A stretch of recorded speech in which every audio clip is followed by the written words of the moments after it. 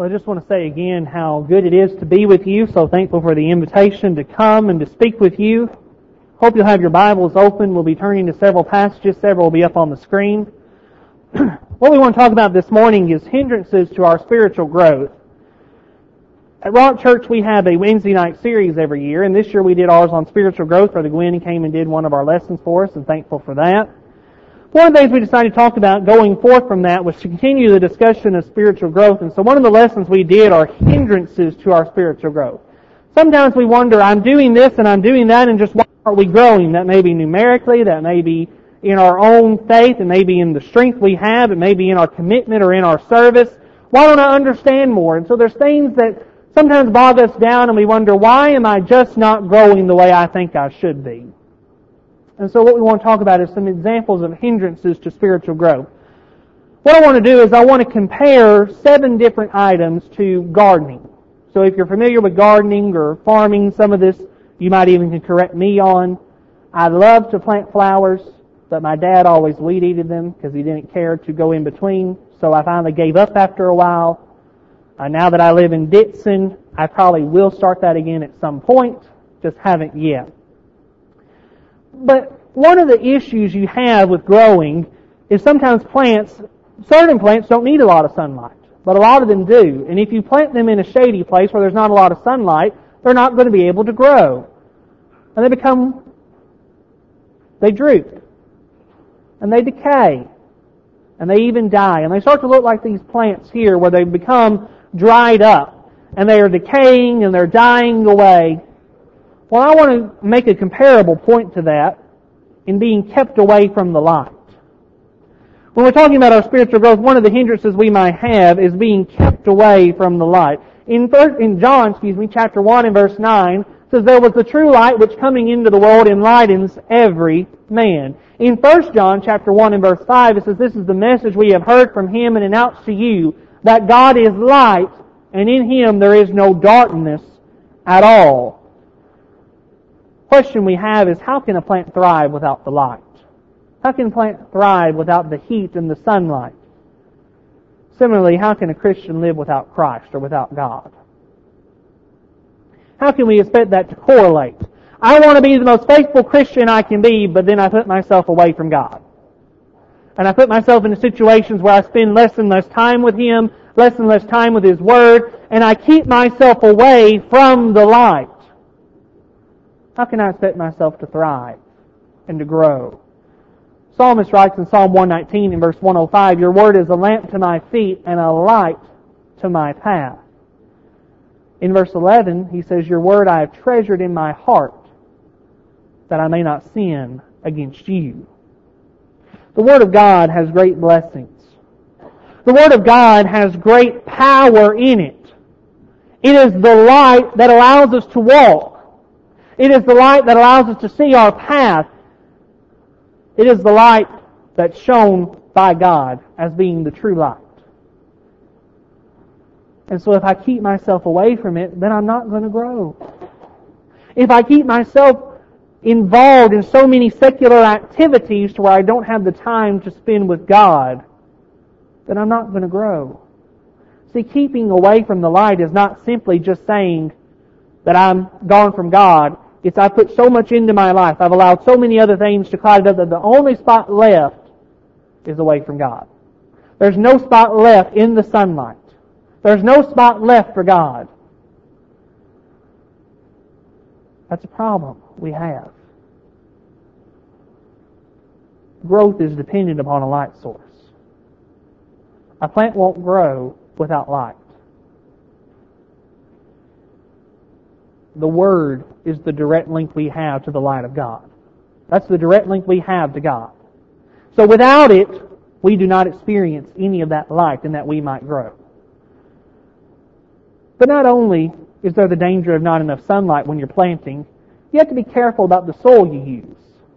You have to make sure you put it in the proper soil that will allow the roots to grow and to sprout and that the plant might come up. Because if you use the wrong soil, you're not going to get anything. It's not going to grow. It's not going to be deep. It's not going to sustain. So you've got to be careful. Each plant has a different type of soil that's needed. Some plants work better in one soil while others work better in another. If it's rocky, the plant's not going to give root. If it's thorny, it's going to be choked out. Just as our brother read for us in Matthew chapter 13. Can we suggest then, knowing the parable of the sower, that the soil would be our attitude? Sometimes it's our own attitude that keeps us from growing, because we've not conditioned the soil properly. Again, that parable of the sower in chapter 13 of the book of Matthew. You have all these different soils. You have the good ground, you have the wayside, you have the rocky, and you have the thorny. And what all of that is people's hearts, as he goes on to describe down in verses 18 through 23. And it's each individual's heart's reaction to the Word of God. And so we have to watch the soil that we use. We have to watch our attitude, because the wrong soil will yield an unfruitful, withering plant. The improper soil has to be gone. We have to have that proper soil mixture. We have to have our attitude conditioned in the proper way. Now I want to suggest a few things about our proper attitude. How can I have the proper attitude in order that I might grow? Let me first suggest towards God and His Word. Sometimes our attitude is simply wrong in regards to God and in regards to His Word. In Matthew chapter 24 and verse 37, you shall love the Lord your God with all your heart, with all your soul, and with all your mind.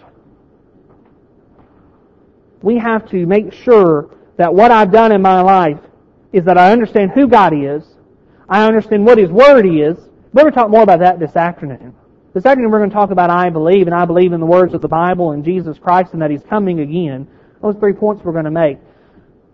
But I have to do that, I have to believe that in order that I might have the right attitude towards God. I have to believe in His Word and who He is, and that I purpose it above all else, that I might have the proper attitude towards God. Not only towards God and His Word, but towards each other. Sometimes the problem is we don't have proper attitudes towards our own fellow Christians. And that's why we don't grow maybe as a group. Because the environment's not right. The attitudes we have towards each other are wrong. Romans chapter 12 and verse 6, all writes, be of the same mind toward one another. Do not set your mind on high things, but associate with the humble. Do not be wise in your own opinion. How do I treat my brothers and sisters? How do I react towards them? Do I try to elevate my opinion above theirs? Do I try to overlook them because I don't get along with them and so I don't spend time with the people of the congregation I'm a part of? How do I react? How do I treat my brothers and sisters? A man once told me that some of the most hateful people are in the Lord's church. You know what the sad reality is? That's true. It's sad. It's sad when you've experienced that. We have to be careful how we treat each other. I've made comment before in some of the places where I've preached. There was a rough time I went through in college. And if it hadn't been for the congregation I was a part of, I probably would have left the church. And I know I would not be preaching today. I know that's just a given. And some of the brethren I encountered after moving on from that congregation were just downright hateful. And if it hadn't been for those brethren, I don't know where I'd be today. I don't. We've got to have the proper attitude. We've got to have a proper attitude of love for one another, and of care for one another, and of concern for one another. Not overlooking sin, but growing together in love. Going with this, our attitude also has to be proper towards ourselves. Sometimes we treat ourselves in a bad way. We don't think enough of ourselves, and we don't let ourselves understand the reality of what everything should be. In Proverbs chapter 15, verse 31, the ear that hears the rebukes of life will abide among the wise. He who disdains instruction despises his own soul, but he who heeds rebuke gets understanding. The fear of the Lord is the instruction of wisdom, and before honor is humility. When people tell us that we're doing wrong, and it comes from a wise counsel, how do we react? It's not that we're just reacting to that person who said it. We're reacting in and of ourselves. Do I accept what others have said, or do I reject it? Do I regard myself high enough to realize that I need assistance and that I need to be right with God? How do I treat myself? How do I look at myself? Our attitude has to be proper towards God and His Word, towards each other and ourselves. And if that soil is not properly laid, if it's not leveled out, growth's not going to occur. Here's the beauty of it. In planting, if you have the wrong soil, you know what you got to do? You got to take it out and go get the right one.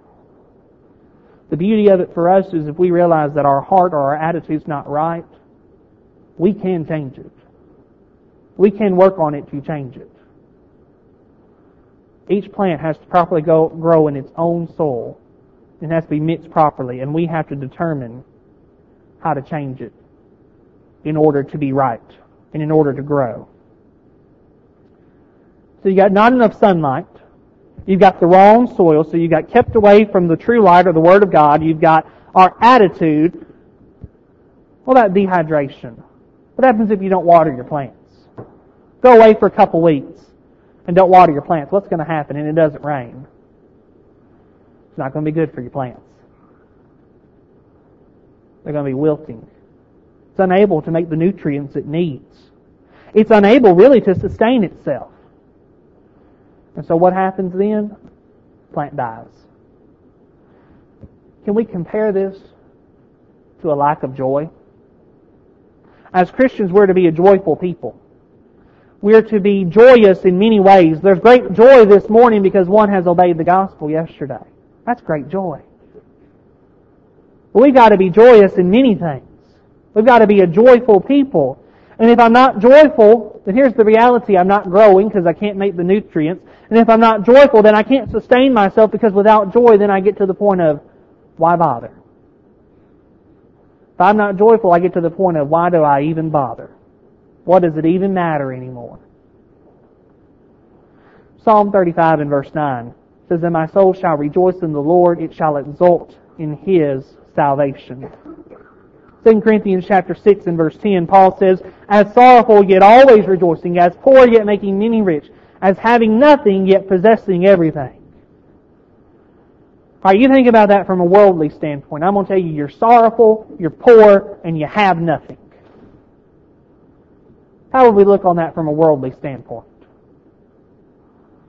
Gloom, despair, and agony on me. But yet, you rejoice. You're made rich through God. You possess everything through God. You see, one side's talking about how we act, how things may be in the physical side. The other's talking about how things are in the spiritual. I may be sorrowful on earth. I may be sorrowful because of the way things are going in this earth. And if you take time to watch any news media, boy, it's sorrowful. Boy, it makes you just so sad of the world we're living in. But yet I can rejoice in God. I can be rich in God. I can possess everything in God if I'm faithful to Him. James chapter 1 and verse 2, James writes, "Count it all joy, my brethren, when you encounter various trials." How in the world do I be joyful if I'm going through trials? That just doesn't make sense, James. I'm joyful because by going through that trial, my faith is tested and it comes out stronger and I serve God more efficiently if I will act in the right way. When situations happen on us, what do we generally try to do? We generally try to look at it from a standpoint of how horrible this is. I told one person one time, a good friend of mine, she was talking about her work, and she was just saying, "Isn't every day a bad day?" Those were her words. "Isn't every day a bad day at work?" Notice I said only if you get out of bed in the morning and already perceive it to be. If you already perceive it's a bad day before you ever get started, guess what? It's a bad day. What you have to do is you have to look for the good. You have to look for what you can be happy in. And if you can find no happiness anywhere on this earth, you can find happiness in God. And you can be happy in God. Because serving Him has a great result. That's a home in heaven. So no matter what happens on this earth, we've got to remember that. Without water, a plant doesn't have the nutrients to live. And I want to suggest without joy, our nutrition would be gone. What gives us the ability to sustain ourselves would be gone. In Psalm 51 and verse 12, the psalmist says, "Restore to me the joy of your salvation and sustain me with a willing spirit." The idea of these items going hand in hand. I want to give you an example. And I kept this in the PowerPoint, but it doesn't pertain to me anymore because I had to give up all caffeine, including chocolate. But most people it would make sense for, so we're going to go ahead and leave it. The little joy we experience here is like eating one piece of chocolate. Tastes good, right? It's rich, and it satisfies you for just a little while, but you know what happens? After a while, you want some more chocolate. You're wanting some more chocolate. You're wanting just a little bit more of that happiness or that joy. That's how the joy as a Christian ought to be. The little joy we have here, the little joy we have with our brethren, the little joy we have in serving God, sustains us for a little while, and then we recognize it again, and it sustains us for a little while, and it keeps us content until we can be in eternity with God. Until we can be in joy forevermore with God. Joy is a sustaining force. Not enough sunlight, the wrong soil, dehydration. But you know the opposite of that? You can maybe not water your plants enough. Sometimes you can overwater them, and they can become too saturated. This is what that looks like. It's kind of muggy at the bottom. You may not can see that, but the fields are just completely swamped with water to where the ground's not able to absorb it because there's been so much water. And the plants just become so badly affected by it. They look fine at first, but then they lose their root because the ground becomes so soft they'll move. The leaves are dying, and the plant slowly just drowns. Let's call this unrealistic expectations. Because they do a similar faction. I think of the young man who I worshiped with where I grew up. And we were able to convert him. His grandparents were members of the church where we worshiped, but his parents weren't. We were able to convert him. And I remember he was just like everybody when they first become a Christian. I'm going to go out and convert the world. And he was working at a very, not an immoral place, he was working at a factory, but he was surrounded by a lot of immoral people. He was dead set he was going to go out and convert every single one of them. And that's a great idea. But we all know, realistically, that doesn't happen. And after so many no's, he just started getting so discouraged. He looked fine at first. But then he lost his root. He lost his grounding. And he started missing here or there, and he started not doing things he should, and he started doing things that he shouldn't do. And then finally he fell away. Sometimes we don't grow because we set unrealistic expectations. Think about the rich young ruler in Luke chapter 18. We're going to go over there. We're not going to read the whole passage. In Luke chapter 18, starting in verse 18, we find this young ruler coming in. I've chosen the Gospel of Luke because Luke records something special that Matthew doesn't in this story. When he finds out the commandments, he says, "All these things I've kept from my youth." And Jesus said this, "One thing you still lack. Sell all you possess and distribute it to the poor, that you have treasure in heaven, and come and follow me." In the passage, it's described as Jesus felt love for him. Mark records that also. That Jesus had love for him because of who this rich young ruler was. How he acted. He kept all these commandments, but one thing he lacked. In my mind, that's an unrealistic expectation. Here, I've kept every single thing. You go and you sell. He had some unrealistic expectations on what it meant to be faithful. Because he goes away sorrowful. He was expecting to be called faithful by God, faithful by Christ. And he goes away sorrowful. Think about Saul of Tarsus. In Acts chapter 9 and verses 1 and 2, and Saul, so breathing threats and murder against the disciples of the Lord, went to the high priest and asked for a letter from him to the synagogues of Damascus, so that if he found any belonging to the way, both men and women, he might bring them bound to Jerusalem. You remember this?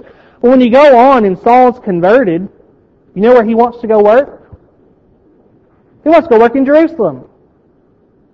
God says, no. You go over here. He had some unrealistic expectations. Now Saul, being Paul, ended up becoming a very faithful man. But you look at Saul in Acts chapter 9, in verses 1 and 2, I think he's got some unrealistic expectations here too. He's expecting that he can just go and he can grab anybody down the road and bring them bound to Jerusalem. Well, you know what happens on his way. You know the story of his conversion. There's some unrealistic expectations there in how he was before he became a Christian. Let me ask you a question. Does your zeal grow cold? Does our zeal at times grow cold? Maybe it's that we've been studying with an individual for months and we just can't understand why they won't come to the truth and why they won't obey the truth. And we get so discouraged. Or maybe it's that we had so many studies, or we had a couple studies going, and now we can't get any studies. We can't get anyone to study with us. Maybe it's that I've never been able to get someone to study with me. And so my zeal just grows colder and colder each day. Paul writes in 1 Corinthians chapter 10, now these things are written to them for an example, and they were written for our instruction, upon whom the end of the ages came. Therefore let him who stands take heed lest he does not fall. Talking about Israel. Did Israel's zeal go cold? I think so. I think Israel at times was very faithful and tried to be faithful. But you know what happened time and time and time again? They fell away. They did wrong. You look at the kings, and some of the kings would be good, and they do good for a while. I think about Josiah in particular. And then after Josiah, did Israel stay good? No. Folks, it's happened time and time before. People have gone through hard times before. We can't expect just everything to go perfect. We set ourselves up for failure that way. Think about Peter in denying Jesus. Remember that? Lord, I'll never forsake you. Lord, I'll never leave you. He denied him 3 times that night. But also he was with the disciples that all forsook Jesus and fled. Peter set some unrealistic expectations. What about the apostles in doubting that Jesus was raised? Think about Thomas. He's been with Christ. He knows Christ's power, and Christ has foretold how He's going to raise. And what does Thomas say? Unless I see the hands. He doubted. Here's one who was faithful and served alongside Christ and walked with Him. Folks, we can't convert the world. We cannot become the best Bible student. We can't, because we're always to be learning. We're always striving to learn more about God. We're always striving to serve more each and every day. We grow every day up until the point we die. We don't go to a certain point and just say, all right, I've grown, I'm done, I'm good. No, we continually grow. So what we can do is we can try to convert those we see. You know, sometimes we set out we're going to convert the world. I don't know anybody in the country of Lithuania, and I'm hoping that you may.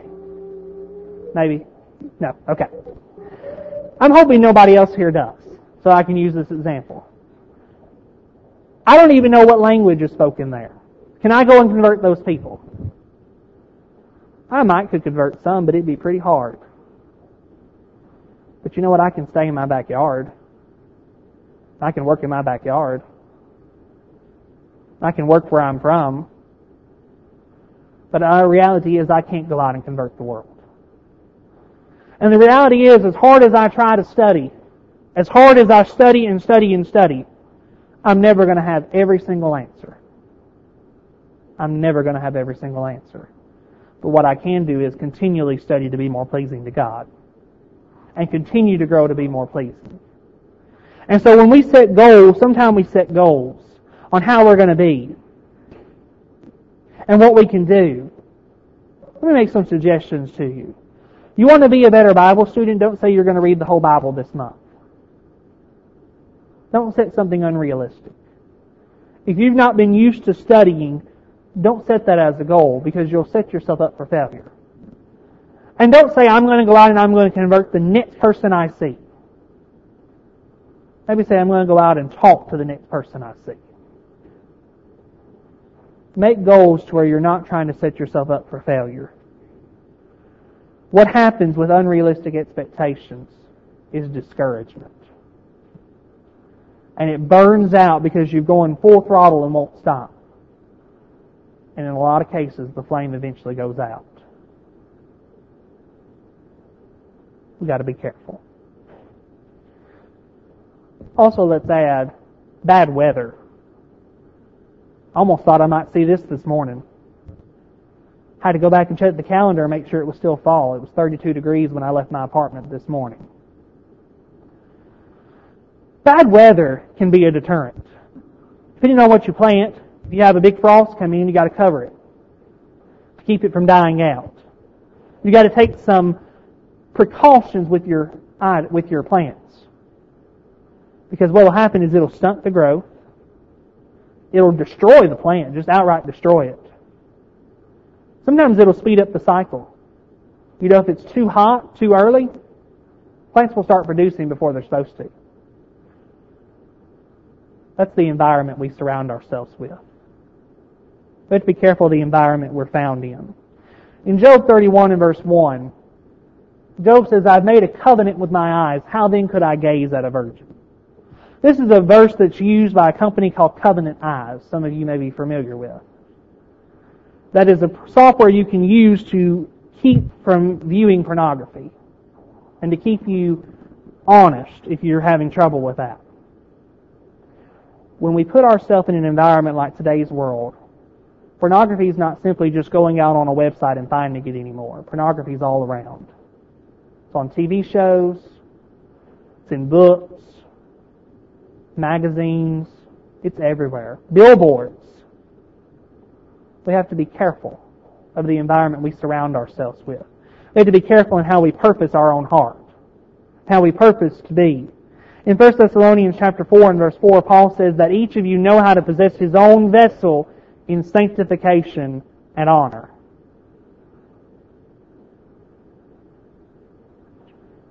In 1 Corinthians chapter 6, verses 9 through 11. Won't take the time to read that over there, but over there it talks about all who will not inherit the kingdom of God. But such were some of you. You've been washed and you've been cleansed. Now what happens is, say, I'm a murderer, and I'm washed and I'm cleansed, but then I continue to surround myself in that environment. And I continue to be tempted in that environment. Am I doing myself any good? Am I growing? I have to keep myself pulled out. Keep my environment around me clean and pure. In 2 Corinthians chapter 5 and verse 17, therefore if anyone is in Christ, he is a new creature. The old things passed away, behold, new things come. You have to put away anything from the past and focus solely on serving God now. So the question is, what do I surround myself with? What's the media that I surround myself with? What shows do I watch? What books do I read? Am I doing things that will bring honor and glory to God? Or am I doing things that are stunning my growth? What do I surround myself with? I'm not talking just about people. I'm talking about the activities we involve ourselves in. Am I involving myself in community activities that will bring glory to God or bring me further away from Him? How do I surround myself? Remember, I'm to present myself holy before God. I'm to present myself before Him holy, because He says in Leviticus chapter 11 and verse 45, and Peter will quote it, "Be holy, for I am holy." Whatever tempts me needs to be so far from me. A preacher named Jared Jacobs has this statement, and it's probably not his own, but he's probably heard it before. But he says, sometimes we as Christians, we want to get so close to right at the line. Can I get so close to what tempts me and not fall over? When the reality is, if right here is the line, I need to be all the way over there. Whatever tempts me, I don't need to be close to it. Whatever tempts me, I need to put it so far away from me. Another preacher that I've had a lot of conversations with, Steve Walker, that preaches up in Kingston Springs. He talks about his time in advising at Florida College, and how when kids would come to him with the problem, say pornography as an example, he would tell them, all right, go throw your phone in the river. Go throw your phone in the river. You need one, you'll go buy another one. But start by throwing the one that you're using to do this. Just throw it in the river. Can you bring yourself to do that? Can you bring yourself to make whatever sacrifice it is to keep yourself away from sin? Whatever is my temptation, ladies and gentlemen, needs to be so far away from me, lest I fall. Whatever I'm engaged in, though, needs to bring glory and honor to God. What about weeds? Do weeds help your plants? That was the problem that I always had with growing plants. Was we wouldn't go out and take care of the weeds as they came up, and when the weeds would grow up, Dad would just weed whack the whole thing instead of pulling them out. You've got to take time to make sure you're pulling out those weeds so that your plants will be able to grow, so that the weeds don't take the nutrients in the soil and be able to block the plant from growing. They'll choke out the life. They'll become entangled with the good seed. So that's our company. So we have our environment, what we surround ourselves with, but now we have the people we spend time with as well. Romans chapter 12 and verse 2, and do not be conformed to this world, but be transformed by the renewing of your mind. In 1 Corinthians chapter 15 and verse 33, do not be deceived, bad company corrupts good morals. Think about Job's companions. What did they tell him to do? Curse God and die. His own wife told him that. Who was he surrounding himself with? People that would help him in his situation or people that were causing him harm? Our closest relationship should be with God's people. On this earth, the people that we spend the most of our time with, that we engage ourselves with, that we're close to, ought to be the people of God. Because if we spend ourselves with those outside, we might damage our growth. Again, Acts chapter 2 and verse 46, as we talked about in the Bible class hour. Day by day they were continuing with one mind in the temple and breaking bread from home to home or house to house. And they were taking their meals together with gladness and sincerity of heart. The early Christians spent every day together. Can we strive to do the same? Can we strive to do that? In order to grow properly, there cannot be any competition. The weeds cannot try to pull at me and pull at my roots and take away what I need to be sustained. I have to be careful who I surround myself with. I want to tell you, there's a lot of good people in this world. There's a lot of good people in the world. But the reality is they're still in the world. And they're still not being obedient to God. Who do I surround myself with? Please, I'm not telling you you can't be friends with people that are outside the body of Christ. Because if you're not, how do you ever hope to convert them? but who are you spending the majority of your time with? Do I spend it with people who do not have the same convictions I have about the Bible, who don't have the same commitment that I have to God, and so they might lead me away? Or do I spend it with my brothers and sisters who can strengthen me and reinforce those guidelines that I've set to be a good Christian? Final point. Neglect. Gardener's worst nightmare is to go off and the person they asked to keep their garden taken care of didn't do a thing. Because there's been neglect. Look at that flower bed. That's horrible. All run over. Nothing's been done on it in a while. It takes a while to fix that. It's not just an overnight fix. And there's major damage that happens. And let me suggest to you what might be, of all these we talked about, and all these are damaging to our spiritual growth. But what in my opinion might be our biggest hindrance as Christians to our spiritual growth, and that's stagnation. Or what I call rutted religion. I've gotten myself into one rut, and I'm comfortable there. I've sat on the same pew for 25, 30 years, and I've done the same thing for 25, 30 years, and I'm content and happy to be just as I am. That's a problem. That's a problem to not want to grow and to not be willing to grow and willing to change. Revelation chapter 3 and verses 15 and 16, Christ writes to the church there, I know your deeds, this is Laodicea, that you are neither cold nor hot.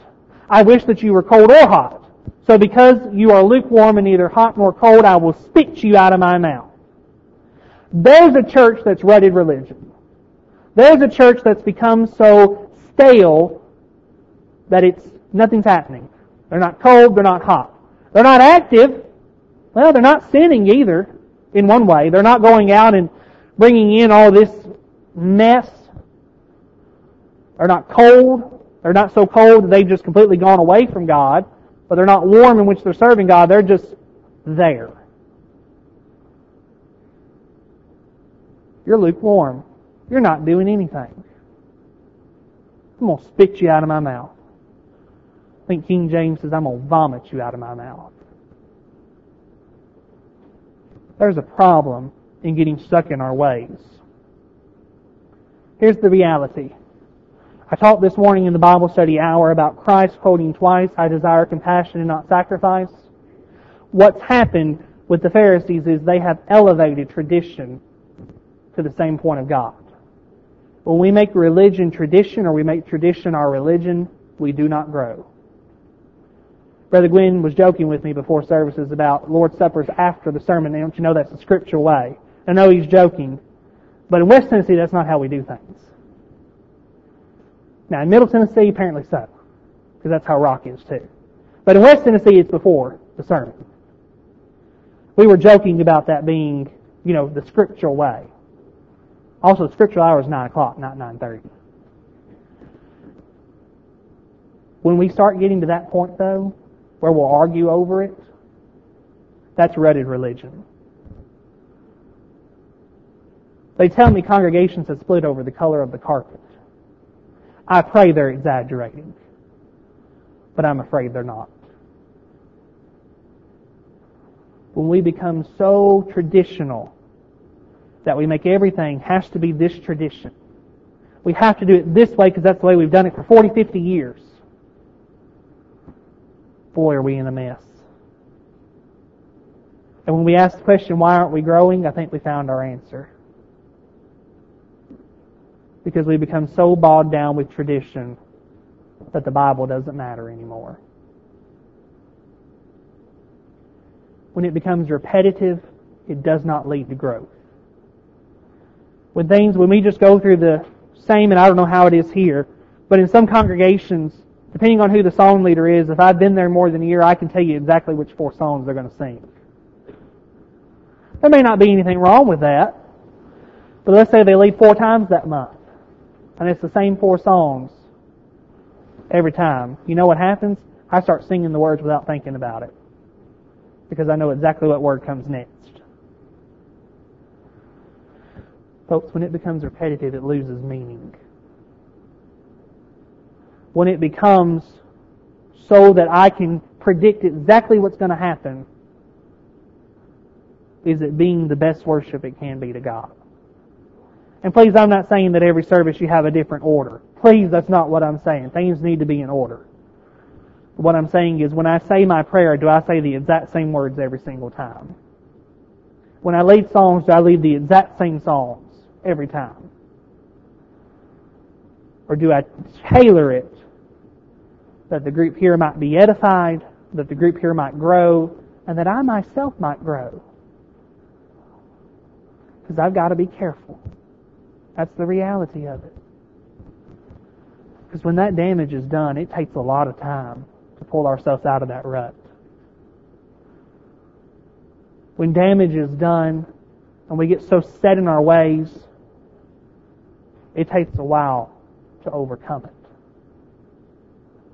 We have to rely on each other that we might overcome it. Work together to grow. Work together to make changes that might be beneficial to us here,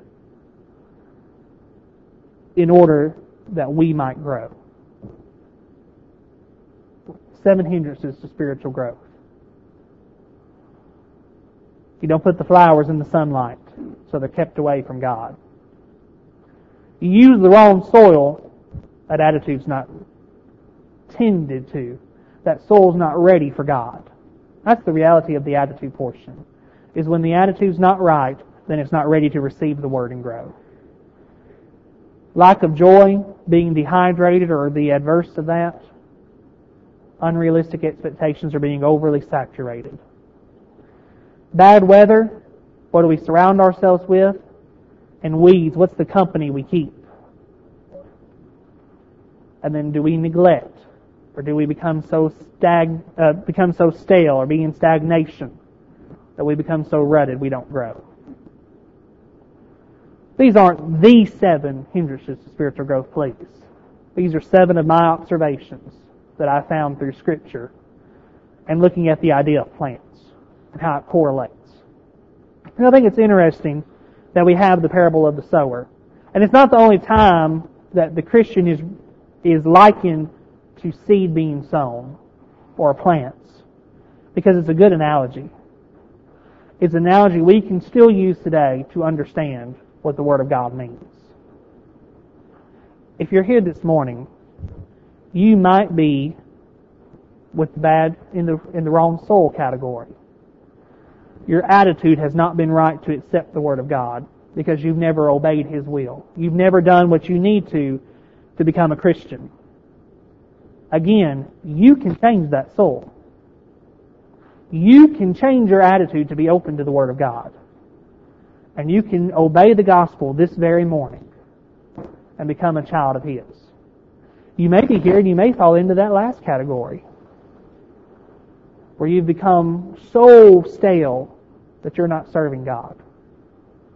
If that's the case, I implore you to consider that this morning. You may be here and you may be keeping the wrong company. You may be involved in the wrong things. You may be kept away from God. You may be without joy. You may even have unrealistic expectations. Whatever's hindering your spiritual growth, I beg you to change it and to start the right way. Again, it's not a change that happens overnight. A lot of times we become so set in our ways it takes a lot of time to get out of it. But we have to make the effort to do that. So if you're here and you need to render yourself obedient to God, or you need to repent of some sin in your life, or you need to make yourself right with God, or you just want the prayers of the congregation here to help you, we'd be glad to help you this morning. If you'll come forward now as we stand and as we sing this song. Have you been to Jesus for the cleansing blood? Are you washed in the blood of the Lamb? Are you fully trusting in His grace's power? Are you washed in the blood of the Lamb? Are you washed in the blood, in the soul, cleansing blood?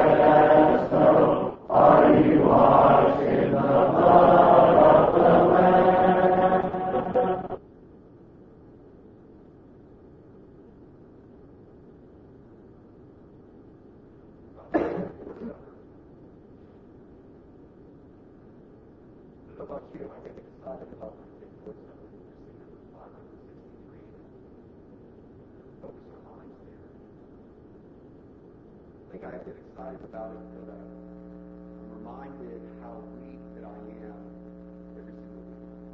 I just do things that I shouldn't do, or whatever the case may be. One thing the Lord Supper, I am reminded how strong and powerful that God is. So as we sing this song, let's think about Christ. Let's allow Him to reign over our hearts, rule over our hearts. Let's remember Him and all He did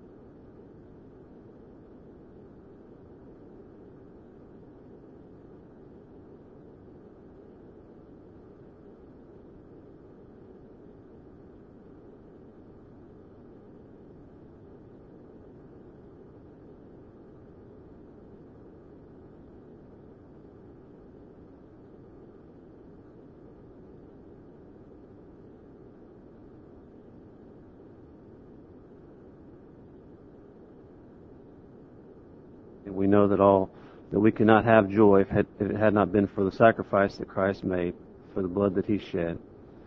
We're so thankful for that sacrifice that He made.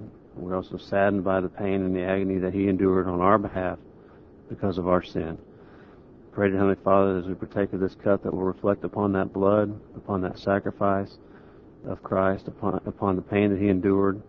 Pray that we'll reflect upon it, and it will also reflect upon ourselves and our service to You. Pray that we'll live an obedient life and that's pleasing to You, to show our love for You. Please be with us as we partake of this cup. In Jesus' name, amen.